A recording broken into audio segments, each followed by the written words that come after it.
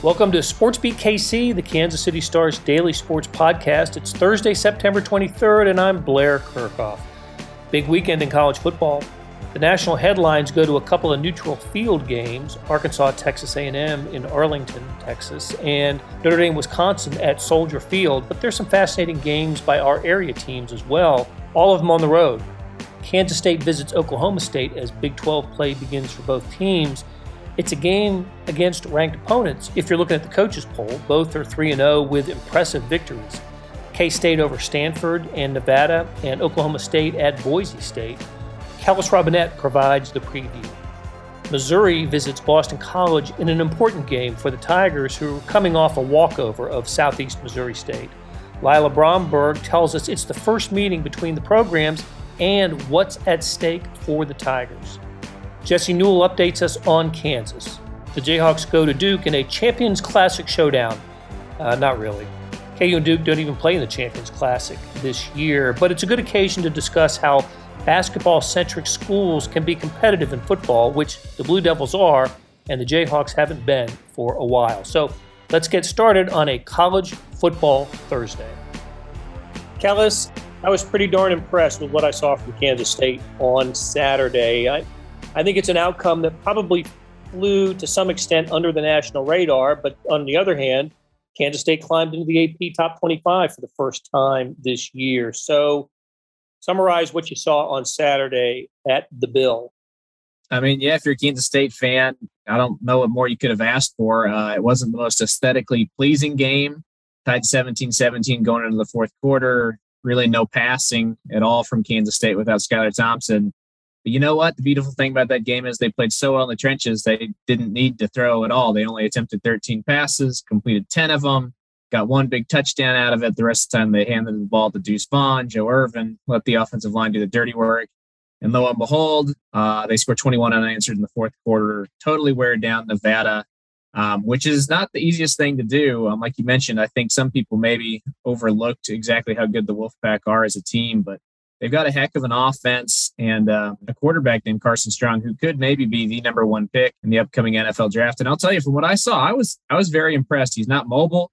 He can't run. So I think that does hurt his NFL stock, but he put some throws into some amazingly small spots on the field. I mean, into triple coverage. He hit a guy on a post route over two defenders while he was getting interfered with and still completed the pass. I mean, almost like he just dropped it in there. So to hold him under 300 yards and to hold Nevada to 17 points when they've got a guy who can throw the ball like that is a testament to Kansas State's defense. And then on the other side of the ball, just a heck of an effort from an offense that you knew going in wasn't going to be able to throw without Skylar Thompson. And I think that's, to me, one of the most impressive things a football team can do is when they can line up and the other team knows what's coming. And in this case, that's a run to Deuce Vaughn. The other team knows it's coming. They stack the box. They say, we're going to stop it. And you still get first downs doing it anyway. That's a sign you're a darn tough team. And I think that's the most impressive thing that came out of it.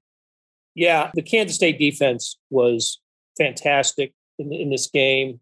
I'm very interested in hearing your opinion on this, but it just seems to me that this is kind of the way of the Big 12 this year, right? Nobody's winning with the quarterbacks that sling it all over the field. A lot of them are winning with defense. We're going to talk about the Oklahoma State game coming up because the Cowboys are the same way. But a team that wins with good defense and a strong running game is good in the trenches. And ultimately, you're going to win a lot of football games when you're good in those areas.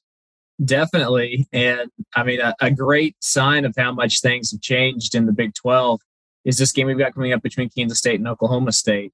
I was just kind of looking at some numbers because I knew going in, obviously Kansas State's going to be looking to run the ball. How does Oklahoma State defend against the run? This should tell you how well they're playing defense in the Big 12 right now. Oklahoma State is holding teams to 2.6 yards per rush, which in my mind is incredibly good. Big 12 teams do not normally do that. That number ranks tied for fifth in the conference right now, meaning there are four teams that do better than that. And Kansas State's one of them. They allow 1.9 yards per rush. And now maybe some of that is just because of the unbalanced non-conference scheduling. Kansas State, I don't mean to take anything away from them, but Stanford wasn't really looking to run when they played them. Neither was Southern Illinois. Nevada threw the ball everywhere. But still, just those numbers there in general show you that these teams have put a lot more value and time and effort into defense than we've seen going back a few years when we saw games that were 63-60, and the goal was let's just outscore everybody and worry about defenses later. It's kind of shifted. Oklahoma State, coming into the season, I thought had the best defense in the conference. They've had some injuries now, so I don't know if that's clearly the case anymore, but they just won a game against Boise State, or same thing as Kansas State. They ran the ball 13 times, 120-120. And it was very interesting to me to read the quotes that Mike Gundy had this week, where they asked him about that. Like, you've never really been a coach who's interested in controlling clock and winning these grind out games. And he basically said, we've got no choice. We're not playing that great on offense, but our defense is really good. So we're going to settle in and win these games that only take like 2 hours and 45 minutes and just try to win these barn burners, low scoring games. And again, this game is just not what we've seen in the past, because the over under on this game was originally at 50, which for a Big 12 game is low, but that was even way too high. It's already come down to like 45. People thought, hey, it's not going to be that high scoring. So I'm personally looking forward to a comically low-scoring game here. It'd be amazing if neither team could reach double digits. Yeah, and these are two teams that really get after each other, too. I've covered a few K-State, Oklahoma State games in the Mike Gundy era, and they are physical games. Again, even when the teams were a little more offensive-minded, I just know that they really go after each other. They've been fun games. Oklahoma State's kind of gotten the better of the Wildcats the last couple of years, and they've won 2 in a row and 4 out of 6, I think, over the Wildcats. But they've been good games and competitive games. And you're right. For Oklahoma State to go to Boise State and to hold the Broncos to 20 on the blue field, that's pretty darn impressive. And look, Oklahoma State caught a big break in that game. Boise State returned a fumble for a touchdown that the officials blew dead. They shouldn't have. And then Boise State ends up missing a field goal off of that possession that would have won the game for them. But still, Oklahoma State played really well. I put them in my top 25 poll this week, and I know they're not in the AP top 25, but they did get the coaches poll, I think, at number 22. So it is a battle of ranked teams. And if you had to seed the Big 12 right now, just based on the polls, you'd have Oklahoma and Iowa State at the top, and then you'd have Kansas State third and Oklahoma State fourth. So, you talk about being a pivotal game. Maybe the survivor of this game on Saturday in Stillwater is the top challenger for the Sooners and or Iowa State to play in the Big 12 title game. I agree with that, definitely. I would say the winner of this game is in a great position to become the surprise team in the Big 12. Now, I say that knowing that Baylor's still undefeated, Tech is still undefeated, TCU is undefeated. There's some other teams that could reach that level, but to have these two teams playing right off the bat, that's going to be a good win, especially if K-State wins it. I don't know how many teams are going to go into Stillwater and win this season against that defense. If Kansas State can do it, what's interesting is because they would have a road win right away, and then their next 2 games are at home against Oklahoma and Iowa State. Now, that's very hard. Those are 3 teams you probably don't want to play right off the bat. But the flip side of that is if you could somehow win all 3 games, there's no argument at who the top team in the conference is at that point. No doubt. No doubt. It's amazing, really, that Kansas State opening its conference schedule on the road. That never seems to happen. No. Yeah, for the last 123 years. It never not happens. Doesn't matter if they have the schedule that has 4 or 5 Big 12 games at home. They always seem to open on the road. And I know that was always a point of contention with Bill Snyder, or it got to be anyway. So I actually have a funny story on that. There was one year where Kansas State, I don't remember which year it was, but one time Kansas State actually did get the Big 12 opener at home, and they were happy about it. That's what they wanted. And then kind of late in the game, Texas Tech came in and asked Kansas State. Basically, they had a weird deal on their schedule where they were going to have like a double bye early in the season. And they floated it to Kansas State. Hey, is it possible we could move the game that we have scheduled for Lubbock this year to like the second week of the season? Play it early. We think we can get on ESPN. It'd be great exposure for the league, for both of us. You got to come here anyway. Let's just play it early. And Kansas State said nuts to that. We don't want to start on the road again. We're playing at home. You guys just deal with it yourselves. So totally gave him the middle finger, and it didn't happen. It's been a point of contention around here. And I've always found that story funny. So maybe it's payback for giving Kansas State the very first Big 12 game at home against Texas Tech in 1996. That's right. Didn't read the fine print on that one. That's right. Hey, great win over Nevada, of course, but Kansas State did not come out of there unscathed. There was an injury that's going to make things a little more difficult for the Wildcats. Yeah, unfortunately, second straight game, they've had a starter go down with injury.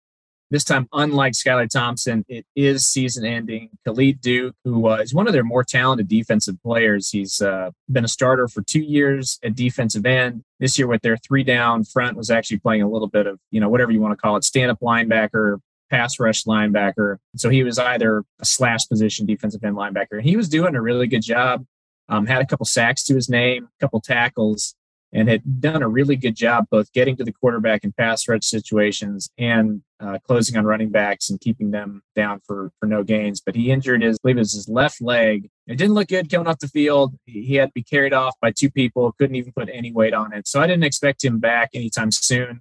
Unfortunately, he'll be out. But without him, the one encouraging thing is this last game, they put Nate Matlack in for the first time to see what he could do with extended playing time. And he made a lot of key tackles to get Nevada off the field on 3rd and 4th down. So they actually have some depth at that position, and they're hoping that they can, bring that along and be okay even down one of their better players. All right, so it's Kansas State at Oklahoma State on Saturday on ESPN Plus. Once again, hope you have streaming. And I know Chris Kleiman was asked about this earlier this week and said the right thing, right? You can't control it, so no need to worry about being on a streaming service instead of one of the ESPN networks. A couple of 3-0 teams, both ranked in at least one poll. This game should absolutely be on the family of networks, but it isn't. So stream it, watch it, listen to it to Wyatt and Stan on the radio. Just pay attention to Kansas State, Oklahoma State, because it is going to be a good one. All right, we're going to catch up with Lila Bromberg, who covers Missouri, and say goodbye to Kellis. Thanks, Kellis. All right, Blair. Thanks.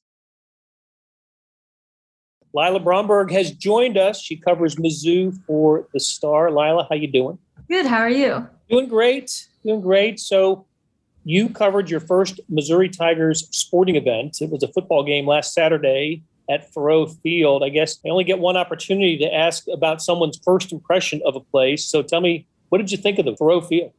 Yeah, it was a really cool environment. Honestly, I went into it not expecting much of a crowd with them playing an FCS opponent in Southeast Missouri State and, it being an 11 a.m. kickoff and kind of a hot day. But, you had almost 50,000 people there. I believe it was somewhere in the, 40,000s or something like that. So just really great to see the turnout and, see everyone tailgating. Hadn't, been to a game live in a while and seen people out tailgating and in the stands. So it was a really cool experience. Yeah, that's right. Last year, there weren't fans at football games. So this was the first game you covered in 2021, right? So, they have fans in the stands. It's been kind of fun. I worry a little bit still about COVID, but hey, it's here and we cover the games. All right. How about the Tigers on the field? As you said, there was an FCS opponent. I kind of didn't know how to gauge because Southeast Missouri had played a couple of good other FCS opponents in its first 2 games.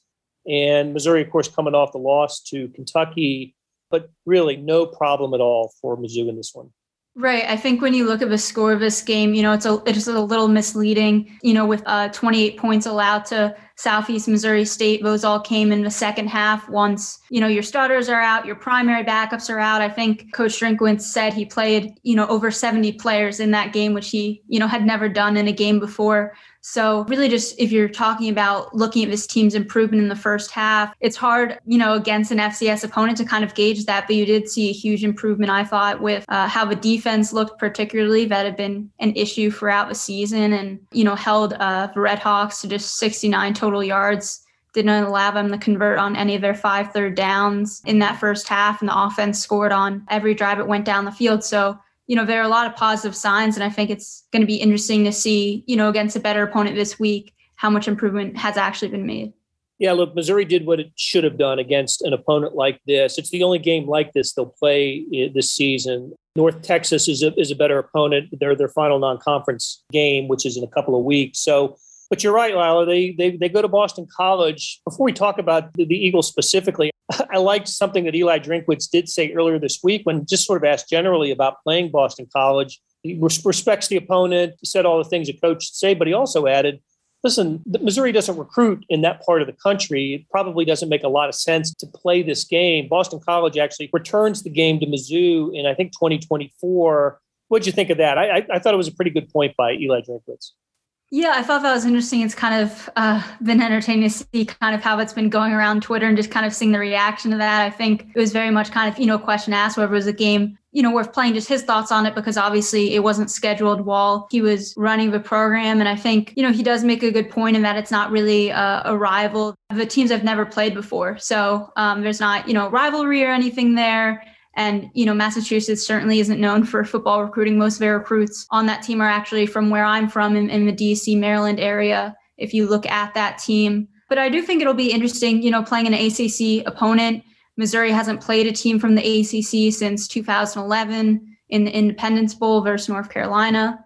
So I think it'll be interesting, a fun environment and a good test, especially with kind of how some of Boston College's strengths match up to, Mizzou's weaknesses so far. But yeah, I mean, he makes a good point that it's not, a game that you're going to have a lot of Mizzou fans coming out to see, or that, you're going to be recruiting from that area as much. Because, I mean, really, even the schools in that area, Boston College and UMass, don't really recruit that much from Massachusetts. Yeah, it's the type of opponent, even though a lot of Missouri's future opponents are on the schedule already, you wouldn't see Eli Drinkwitz, as long as he's at Missouri, going to that part of the country to schedule a game. So what else do we know about Boston College besides they're 3-0? The quality of opponents for the Eagles, a little bit sketchy. Yeah, so the Eagles so far, they opened up against Colgate, an FCS team that has still yet to get a win, not really a high caliber FCS team, even when you're looking at comparing those teams. Then they played UMass, who, really kind of let stay in the game and allowed them to score 28 points, which was, a big surprise. And then faced Temple, which, is a team that got blown out by Rutgers. So I think that kind of says, enough you need to know in itself. So it's hard to gauge how good this team is, but I think one of the points that Eli Drinkwitz brought up that is very noticeable, regardless of the opponent that they've played, is how good their offensive line is. 4 of the 5 guys on that line have previously earned all conference honors. You've got a lot of guys with size who are getting NFL looks and a ton of experience. There's 140 starts between those 5 starters on the offensive line. So that's a big concern for Mizzou going into this week. Yeah, and listen, it kind of plays into a little Mizzou weakness. That's the rushing defense. Central Michigan and Kentucky both piled up the yards against the Tigers on the ground. And at least statistically, Boston College has been able to do that. But they're also operating with a different quarterback than they started the season with, aren't they? Yeah, so their starting quarterback got injured. I believe it was in the UMass game. So now they have Grossel under center. I believe that's how you pronounce his name. He did well finishing up that UMass game, but then, last week you really saw their offense really focus on the run. He didn't really have many passing yards and kind of showed some ability to be able to run on the ground. And it seems like their offense is kind of running in a very similar way. I would say maybe the only thing is just kind of being more on the ground, but their head coach said this week that they're going to try and be a bit more vertical moving forward. So we'll see how that pans out. But this is a guy that started 7 games for him in 2019. So it's not like you're having a backup that doesn't have any experience coming in. So I don't think there's been that huge of a drop off so far. Tigers are a 2-point favorite. I'm surprised it's that small, but it would be a good victory for Mizzou to get on the road. And of course, Tennessee the following week. So kind of a key 2-game stretch for Mizzou. Let's switch sports here for a second, Lila. Missouri got a pretty nice basketball commitment recently. Tell us about that. Yeah, so they're able to pick up a commitment last week from Aiden Shaw. He's a 6'8" forward from Blue Valley High School, and he's ranked as a 53 overall recruit for the 2022 class, as well as the 3rd best player in Kansas. So ended up picking the Tigers over some schools he was looking at, like Kansas, Iowa, Maryland, Oklahoma State, Arkansas. A big deal for that program as the highest ranked recruit to join the program since 2017. A big pickup for them, especially if you kind of look at recent years, just kind of some struggles with recruiting, not really having any 4 stars. That 2017 class had some 5 stars, and that was Bonzo's first year. And kind of since then, the recruiting has kind of stalled a little bit. You haven't really had elite talent. It's kind of unclear if this is someone that's going to come in right away and make an immediate impact, but certainly high caliber talent. Hey, and you picked the Tigers over Maryland of all teams. How about that? over Mark Turgeon, who still recruits this part of the country because he's so familiar with it. So Hey, Lila, great catching up with you. And we will talk again next week after Mizzou takes on Boston College. Thanks so much for having me. Hey, it's Kaylee Cuoco for Priceline. Ready to go to your happy place for a happy price? Well, why didn't you say so? Just download the Priceline app right now and save up to 60% on hotels. So whether it's Cousin Kevin's Kazoo Concert in Kansas City, go Kevin, or Becky's Bachelorette Bash in Bermuda, you never have to miss a trip ever again. So download the Priceline app today. Your savings are waiting. Go to your happy place for a happy price. Go to your happy price, Priceline. Hey, it's Blair. We have a special subscription offer for SportsBeat KC listeners, unlimited digital access to the Kansas City Star's award-winning sports coverage. Sign up now for 1 year of Sports Pass for access to all the sports news, features, and columns presented on the kansascity.com site, and it's only $30. That's a 40% savings off our regular rate. Your subscription will automatically renew after the initial term at $50 unless you tell us to cancel. Your subscription helps support the sports coverage of kansascity.com and the Kansas City Star, and that support has never been more important. Please visit kansascity.com/SportsBeatKC offer to get this special offer. And as always, thanks for listening.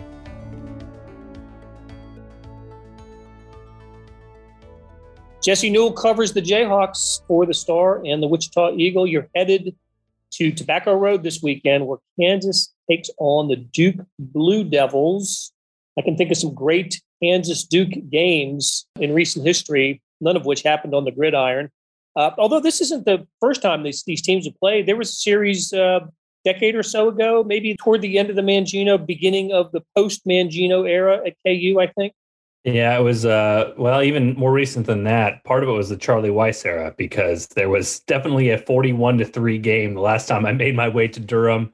And that was a game where KU was only an underdog by somewhere in the 7 to 10 point range, then got wiped off the field by a fellow basketball blue blood. That was not the best place for them, but South Carolina 2 weeks ago, North Carolina this week, and we'll see if the Jayhawks can keep this one competitive against a Duke team that, frankly, is in the same sort of region that this Kansas team is when it comes to Power 5 tiers.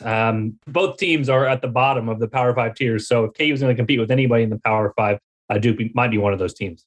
The game, of course, at Wallace Wade Stadium. I could tell you about my 1976 trip to Wallace Wade Stadium to watch Pitt and Tony Dorsett, then known as Tony Dorsett, play Duke, but nobody wants to hear about that. So what they do want to hear about, though, is a little running back drama in Lawrence. Kansas came to practice on Monday, and there was no Felton Gardner. The guy who started the season was top rusher last year. What's the deal? This is becoming a trend for KU football. If you remember back the last 3 years, 2019, Khalil Herbert was a team captain for a week, and then he left the team after 4 games, transferred to Virginia Tech. Ended up working out well for him with the Chicago Bears now. Last year, KU's top running back, Puka Williams, he was kind of the biggest reason I think Khalil left, is because they were feeding the ball to Puka. He opted out of the season after it was either 3 or 4 games. Now he's with the Cincinnati Bengals practice squad, but now here, lo and behold, 3 games in, and KU's top running back, Felton Gardner, decides to put his name in the transfer portal. Lance Leipold didn't really give too many details, basically just said that, they're going to talk about the guys that are here, kind of the standard coach response. But for being frank about it, for Kansas, Devin Neal, the 4-star running back from Lawrence, true freshman, he was starting to gain more and more carries and getting utilized more and more. And Felton Gardner had a chance early in the season. He didn't always play horrible, but KU's offensive line has really struggled to open up holes. And you can make things a lot worse when you try to make the home run plays in that sort of scheme too, just because, when Felton Gardner was trying to bounce things outside, it was turning 1 or 2 yard losses into 7 or 8 yard losses. Now, he still could break some tackles, has great speed. I'm sure he'll land on his feet with another program out there. But for Kansas, it's about Devin Neal moving forward. So they're going to give him more reps, give him more carries. And he kind of is one of the great hopes for the future. He's a great kid, well-spoken, intelligent from talking to him and trying to learn everything, as a true freshman. But he's got the head on his shoulders to do it. And physically, he looks different than most 18-year-olds do as well. So we'll see more of him as the workhorse. They've got a couple guys behind him.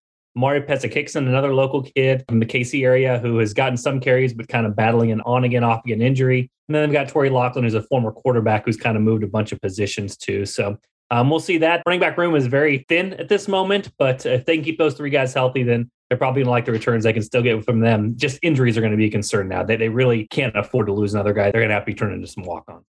Was Devin Neal destined to go to KU being a Lawrence kid, or is there a recruiting story here? Yeah, well, and part of this too is he's a two-sport athlete. He's going to play baseball for KU, at least to start out with as well, and is well thought of in both of those sports. But yeah, they posted a KU Athletics on the Twitter a few weeks ago. He grew up in Lawrence, and they had a photo of him when he was 8 years old next to the Jayhawk statue out front of the Kansas Union. And so had one of those how it started, how it's going tweets, that sort of thing. So yeah, grew up around here, and it is a big deal for Kansas because he's the sort of kid that KU has missed out on in the last 4 or 5 years. They've had some good kids come through Lawrence, and they've picked other schools. They've, gone to Clemson or Oklahoma or Alabama. And again, you can't blame kids for going to Alabama, but there's been kind of some of those mid-level recruits too, the 3 and 4 stars that have gone to other schools and have not chosen Kansas that they've spent a lot of recruiting energy on. So for them to land Devin Neal, like I said, not only just because he's a really good player, but because of what he could represent, it's putting a lot on a kid 3 games, and I know, but he is one of those face of the program types. I mean, the kid is charismatic. He understands, he gets it. He understands the significance that he can be for the program. And so there's going to be a lot on him moving forward. And I think that he embraces that and he knows that. And he's going to be a very important person for Kansas, not only this season, but seasons beyond. So we'll see how he does on the field. Again, he's progressed as well. He had some kind of rougher games early in the season when he was trying to get his feet under him and did pretty well for what limited lanes he had last game against Baylor. But if he can continue to progress like he has been, then he can produce on the field and then provide everything off the field that Kansas has really needed from a local recruit for many, many years now. I thought KU took a step back from Coastal Carolina to Baylor. I know Lance Leipold was really disappointed in the second half of the Baylor game. We won't spend any time talking about that. It just fell apart in every direction for KU. But what I wanted to talk to you about this weekend at Duke, really Kansas and Duke have nothing in common except their basketball heritage, their tradition. Both schools are just basketball centric.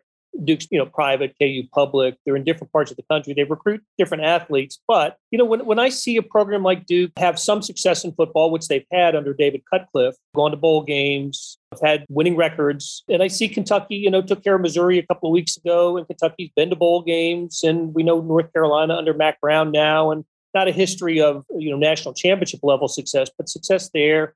We've had this discussion before, but it's not impossible for a school that steps first with basketball to have success in football. It can happen. And these other basketball-centric schools have made it happen. And it's happened at Kansas, in spurts, kind of happens everywhere in spurts, and it's not happening at KU now. But I don't know. When I see basketball schools have success in football, it always goes back to me, why isn't it happening at a greater scale at Kansas? Lots of answers for that, obviously. I saw one list, a national list. I think it was from The Athletic. They basically ranked the worst hires of the last 10 years for college football. And a Kansas coach took up the number 2 spot and the number 1 spot. When we're talking about potentially ways to not have success in football, it would be to make potentially what is considered the 2 worst college football hires of the last decade, almost back to back, pretty close to back to back. Yeah, you're right. I mean, it's so interesting to me because you're right about the Baylor game. There's certain levels right now that Kansas can't compete in. They need to grow up. I mean, and that's not saying like grow up, like tell your kids to grow up. I mean, I made this comparison before. You and I are old enough to know what VCRs are. They need the fast forward button on the VCR. They need to see where they're at 1 year from now when guys are bigger, stronger, understand the scheme, have more than 1 month in this new system. But you can't do that. You can't just fast forward. So plays that might be made next year are not being made right now. And guys that are big enough and physical enough and fast enough to compete with guys at Baylor are not big enough and physical enough and fast enough to compete with them now. I think that's the hope with Lance Leipold, is that it seems like a lot of things with the program right now, there's encouraging things that it's headed in the right direction. And right now, I've said this a lot, Kansas is just sort of in the mode to not completely kill itself. It's every game, look, they don't turn it over. They've turned it over 1 time in 3 games.